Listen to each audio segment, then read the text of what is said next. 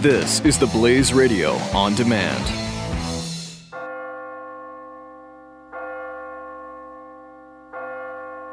You're listening to the Church Boys FREEFALL Q&A.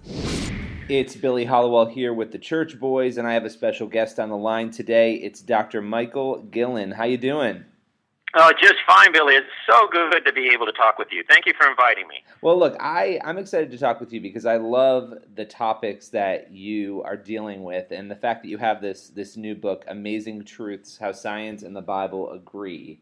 And I think, for me, this is just an area of interest. I've been a Christian my whole life, and so personally, it's an area of interest. I think, professionally, as somebody who covers faith and religion quite a bit, this is a topic that comes up all the time, this notion of science and religion being totally disconnected from one another, that you can't exist in both worlds and believe in both, that keeps getting perpetuated. And so I guess I wanted to first ask you, why do you think so many people feel compelled and forced to decide between science or the Bible? I think that's right on with that question. This notion, this misperception, this gross misperception that somehow we are the children of a bitter divorce between science and the Bible, and that therefore we have to choose between parents, as it were, is something that has happened just within my lifetime. Because when I think back to when I was a kid, this misperception didn't exist. And so your question is, how did this come about? And I think it's been a gradual process where we have become kind of enamored of science. There's no one answer, so I'm going to try to be as thorough as I can. But I think, first of all, science has kind of stolen the headlines. Within my lifetime, with space program, we landed a man on the moon. Wow, that was awesome. And now it's all about, having computers that can just do just about anything, and that's another big wow. And then now you just have to crack open the headlines, and there's talk now about brain transplants, and there's talk about creating babies with three parents, and science has just stolen the headlines. And so people have just kind of embraced science. That's one part of the answer. The other part is that there have been atheists, the so-called new atheists, that have kind of seized on that love affair with science and have really twisted people's understanding of the situation by saying to them, look, you can't love science and the Bible. See, science is cutting edge. Look at what science is. It's taking us into the future. It's doing all these wonderful things. The Bible, on the other hand, is this old, stale book. It's talking about things that happened thousands of years ago. And I really believe that over the years, that message has been very effective at poisoning people's mind about science and the Bible. The fact is, science and the Bible have a very strong marriage, believe it or not, and that's going to sound astonishing to your listeners, but this book that I've written, Amazing Truths, is all about documenting the fact that these two great entities, science and the Bible, agree on at least, I picked 10, I could have picked more, but 10 fundamental truths. And Billy, these are not superficial, tiny, teeny, weeny little truths. These are 10 big fundamental truths that both science and the Bible agree on. Yeah, I think that's really fascinating when you start to get into the details of, okay, well, where are the values that align in these two arenas? And I think back to, obviously, evolution is one of the things that seems to divide people the most, and I've always been fascinated by that debate. And you have many Christians who have no problem with believing in evolution at all, and no problem with believing in the Bible. And then you have some who are still unsure of where they stand on it. But that seems to be one of the biggest sort of splinters on that issue. What have you noticed surrounding that debate? And I know one big thing obviously has been, there was the Ken Ham and the Bill Nye debate a year or two ago that really got a lot of attention, partially because of that issue. I think the creationist sort of science narrative. But what do you think about that debate? Well, it is one. Evolution is certainly one of the things that has gotten an awful lot of publicity and that feeds this misperception that somehow science and the Bible are hopelessly at odds, and therefore we have to choose between the two. The fact is it's not true. Look, let me put it this way. Let me use, again, let's pursue this analogy of marriage. My wife and I have been married for 24 years. We have a strong, solid marriage. Do we have disagreements? Of course we do. Billy, if you're married, you know what it's like. It's hard. It's hard not to live with somebody 24/7 and not have disagreements. Sometimes some of the disagreements are real doozies sometimes. And maybe, in our 24 years, there have been times when maybe our marriage has been on the brink because something has happened to us. We were battling infertility, and that took us to the brink, and so forth. So this notion, when I say science and the Bible have a strong marriage, I don't mean to imply that they don't have disagreements. They do, and evolution is one of them.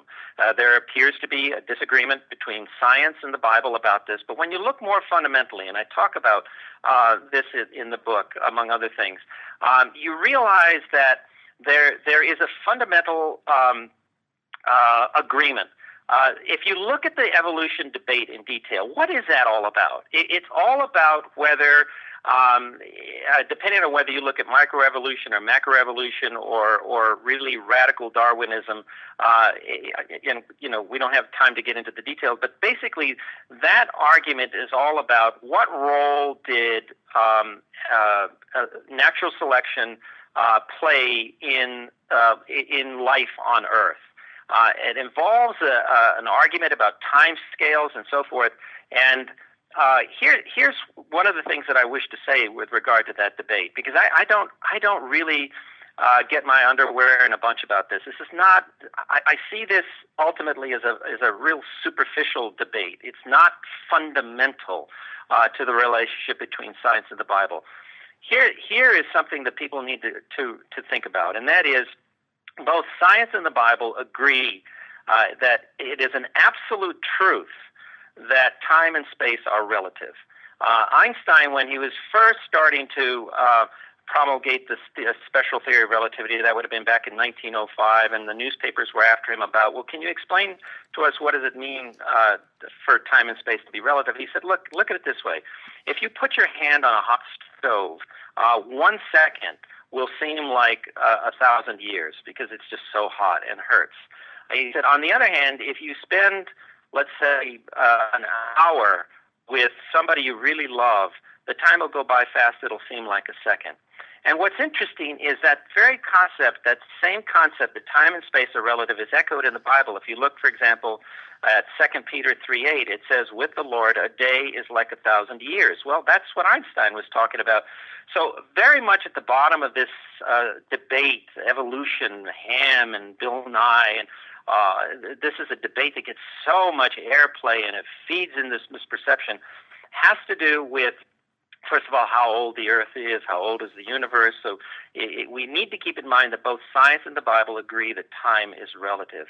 The other thing is whether evolution played a minor role, a middle-sized role, or a king-size role in evolution.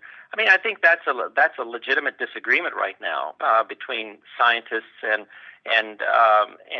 others, not just even people who believe in the Bible, but just others.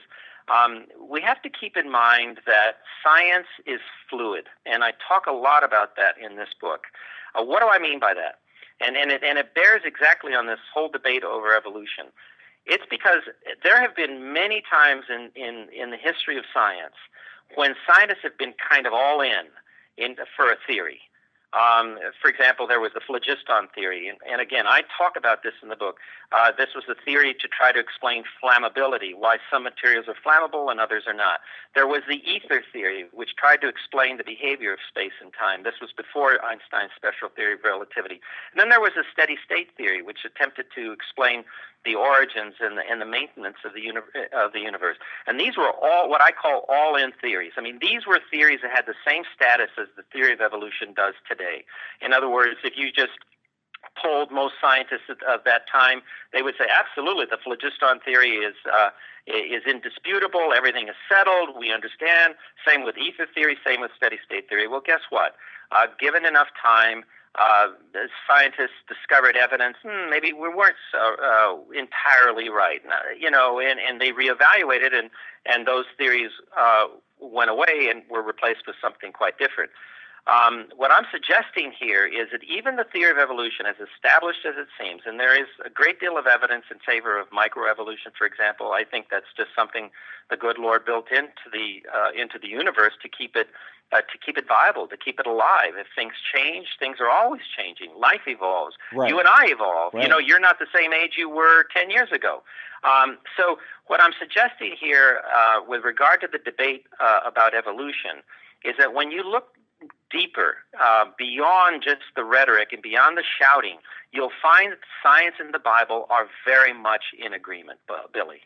Yeah, no, it seems that way. And I think part of the problem with macroevolution is that it's used so often as a way to try to disprove religion. And I think that's what creates part of the fighting on the behalf of Christians and others, as you said, not just Christians, who say, no, you can't be using that theory to try to disprove the Bible. That's not right. And so instead of just talking about the theory, let's say, you end up sort of using the theory, people like Richard Dawkins and others, to almost dismiss religion, which I think ups the ante on that battle a little bit, which is kind of interesting. Well, it is, and it is, and one thing needs to be made very, very clear, and that is when it comes to the issue of God and the existence of God, science is neutral. That is to say, can never prove or disprove the existence of God. Now, there are atheists like Dawkins and others who have attempted to spin science and to attempt to pass along the misinformation that somehow science, i.e. evolution, whether it's evolution or the Big Bang Theory or whatever it is that you want to name, they're attempting to make people believe that these are things that are proof now, scientific proof that God doesn't exist, isn't necessary, etc. But that is simply not true. What is the most compelling similarity or piece of evidence in your mind that convinces you more than anything else, and this is kind of a loaded, tough question, but that science and the Bible are compatible? Gee, for me, all 10 of them. I'm not trying to cop out. It's a good question, and I'll give you an answer. But I just have to say all 10, when you look at how these 10 truths are agreed upon by science and the Bible, you cannot come away without feeling like, wow, there has to be something to this. But I think, the first truth that I talk about in the book is the belief that in the existence of absolute truth. That is to say, both science and the Bible agree that absolute truth, absolute right and wrong exists. Now, that's a pretty big deal right off the bat, because in today's postmodern world, as you know, Billy, there's a very popular notion that truth is relative. This notion that, hey, your truth is not necessarily my truth, but you're okay and I'm okay, and and so forth. This notion, this wishy-washy notion that somehow truth is like one of the Baskin-Robbins 31 flavors. Just pick your truth and you'll be fine, right? There's no arbiter, there's no ultimate arbiter, there's no absolute truth. Well, guess what? You may want to believe that, but you will then stand against both science and the Bible, because both science and the Bible are very strident, are very adamant about believing that there is absolute truth. And the example that I love to give is this. Suppose you and I are on the top of a very tall building. God forbid we would decide to jump off. But if we do, then what science says, never mind the Bible for a moment, what science says is that you and I will fall at exactly the same acceleration, 32 feet per second, okay? So in other words, there isn't a gravitational truth for Billy and another gravitational truth for Michael. Science believes, this is science believes that there is one gravitational truth that is universal throughout the universe, all right? Now look at what the Bible has to say about truth. Well, it says exactly the same thing. It says there is no one God for you and one God for me. There is one God in the universe, and it is an absolute truth that he exists. So here, right off the bat, is this really astonishing agreement between science, these supposed enemies, these supposed opposites. Right off the bat, they agree that absolute truth exists. And I just find that amazing. That certainly helps cement my faith in the Bible. But then I go on and I explicate 9 other truths. So, for example, just take one that you might not suspect: that time is linear. Okay, both science and the Bible agree that time is linear. Now, that may seem esoteric, but it is not. When you look at it carefully, it turns out that many, Buddhism and Hinduism and many other Eastern religions, they believe that time is circular. And so it is completely at odds with science and the Bible. Those religions are. So why does that matter? It has it matters a great deal when we look at Hinduism and Buddhism and their belief in circular time. There is this belief that you and I could live many lives, and maybe during one life you're a rock, and maybe in another life you're a scorpion, maybe in another life you're a goat, and maybe if you get lucky you're a human. So in that view, in those religions which believe in circular time, you can be anything, not necessarily just human. You are the product of your karma. Now, look at what science and the Bible say about this subject. Science and the Bible agree that time is linear. It's not circular. And that has huge implications, because what it says on the Bible side is that we are not the product of our karma. We are the product of a creator. And that we are at no point in our history anything less than human.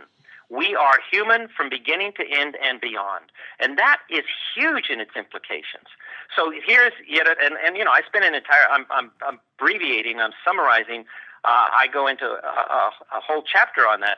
And there are 8 other truths like that, so that by the end of it, if you're a believer, I really think that your faith will be cemented when you've read this book, and I think you will be very surprised by some of the truths that I've discovered that the science and the Bible agree on. Yeah, and if you're not a believer, even if you're a Richard Dawkins or somebody like that, if you're at all intellectually honest with yourself, you're going to be challenged. You're going to be challenged to explain why these so-called enemies are so much in agreement with one another. And that is why we call the book Amazing Truths, because I think that's an appropriate word. These are truly amazing revelations that both science and the Bible agree on. Yeah, I think that's great, and the ones that you mentioned are fascinating. I mean, it does make you really think a little deeper on it, because we live in a culture where anything sort of goes, and I think it's got the last couple of years. It's sort of, I think that's expedited a little bit of, okay, well, however you want to live, you live. And which is fine, that's one thing, but now we have to all say that everything is sort of okay, and if you don't say it's okay, then you're a bad person.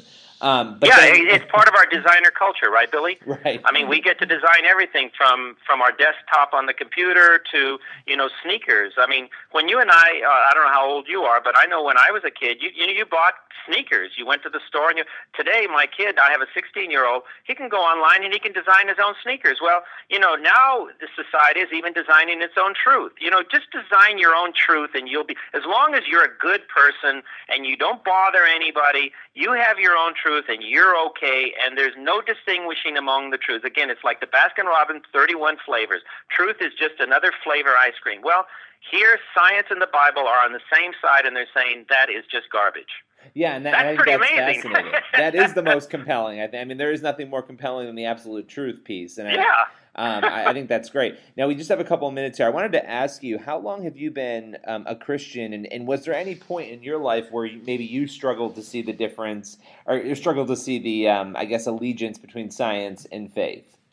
I was born in East Los Angeles. That's the poor part of Los Angeles, and I was raised in a Christian home, but from the second grade on, I had this passion for science. And that passion took me from East LA to UCLA, where I got my bachelor's in math and physics, and then on to Cornell, where I got the equivalent of 3 PhDs in physics, math, and astronomy, and then ultimately to Harvard, where I taught physics and math there for about 8 years. And what's interesting in that journey is that by the time I got to Cornell, God was just not even part of my life. I mean, science was it. I met a girl at Cornell, for example, just to give you an example of how devoted I was to science. And in those days, I was much younger, and I probably slept about 3 hours a night, and then the other 23 hours I spent in the lab of nuclear studies at Cornell. Okay? I met this girl, and as the relationship got a little more serious, I remember telling her straight out, face to face, Billy, I said to her, Laurel, she ended up being my wife.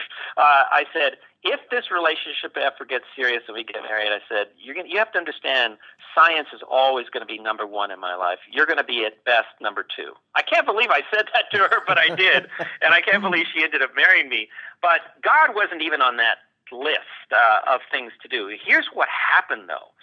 As I was studying, because I went into Cornell thinking I wanted to become high-energy physicist, which means you're studying subatomic particles, studying the universe at the smallest scales. But as I went further in my studies, I realized I became very interested in galaxies and clusters of galaxies and superclusters. And so that's how I ended up getting the equivalent of 3 PhDs. So I found myself studying the universe at the smallest scales and the largest scales. And what I discovered was there's this incredible beauty and order to the universe at all levels. So if I wanted to believe that this all happened by chance, I was being forced to believe that the universe won the lottery not just once, but a million times over. At every level, it won the lottery because there was beauty and order unique to that level of the universe. And so the only answer that science was providing me, no, it was all by chance, and it just didn't sound right to me. It wasn't intellectually satisfying. Never mind spiritual for the moment. I'm talking about a thoroughly intellectual person. I was an intellectual through and through. And it just didn't ring true. And it's like, this is ridiculous. So at that time, Carl Sagan was becoming very popular at Cornell. He was in the Johnny Carson show, et cetera, and he was always quoting the Vedas. And so I started a journey to find answers other than, this was all just a big accident. And so I studied the Hindu literature, and I studied the Buddhist literature of Buddhism, and my thesis advisor was Jewish, and so he would take me to Shabbat services on Friday night, and I started reading the Torah and the Midrash, all the commentary and so forth. When I met Laurel, she and I started reading the Bible together, and it was the first time really that I had cracked open the Bible and taken it seriously and looked at it through adult, well-educated eyes. And I tell you, Billy, it was unbelievable. When I finished the Old Testament, to this day, I still remember, and went to the New Testament, it was like a light went on. It was like literally somebody came in and switched on the lights.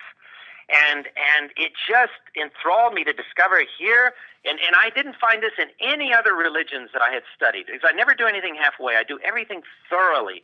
And I had never heard God described the way he was being described in the New Testament, that this was a God of love, and he wasn't out to get us, and that heaven wasn't to be earned the way it is in so many religions, including Judaism, that heaven was open to anybody who accepted it, that Jesus was fully man and fully God. I mean, this was mind-blowing stuff, even though I've been learning about virtual time and Big Bang Theory and quantum vacuum and all that, and it was just like, whoa, what is this? And that began my Christian journey.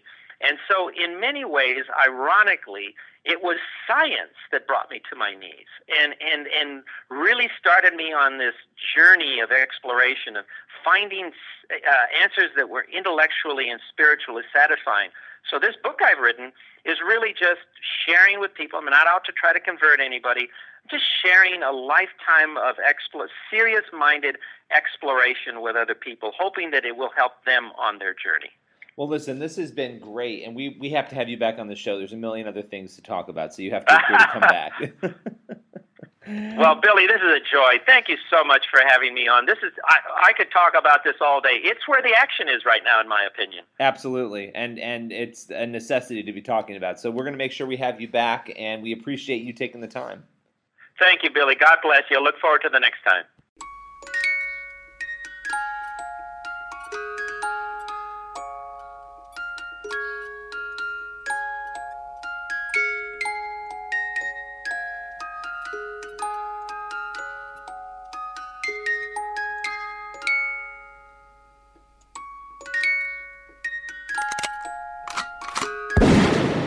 The Church Boys.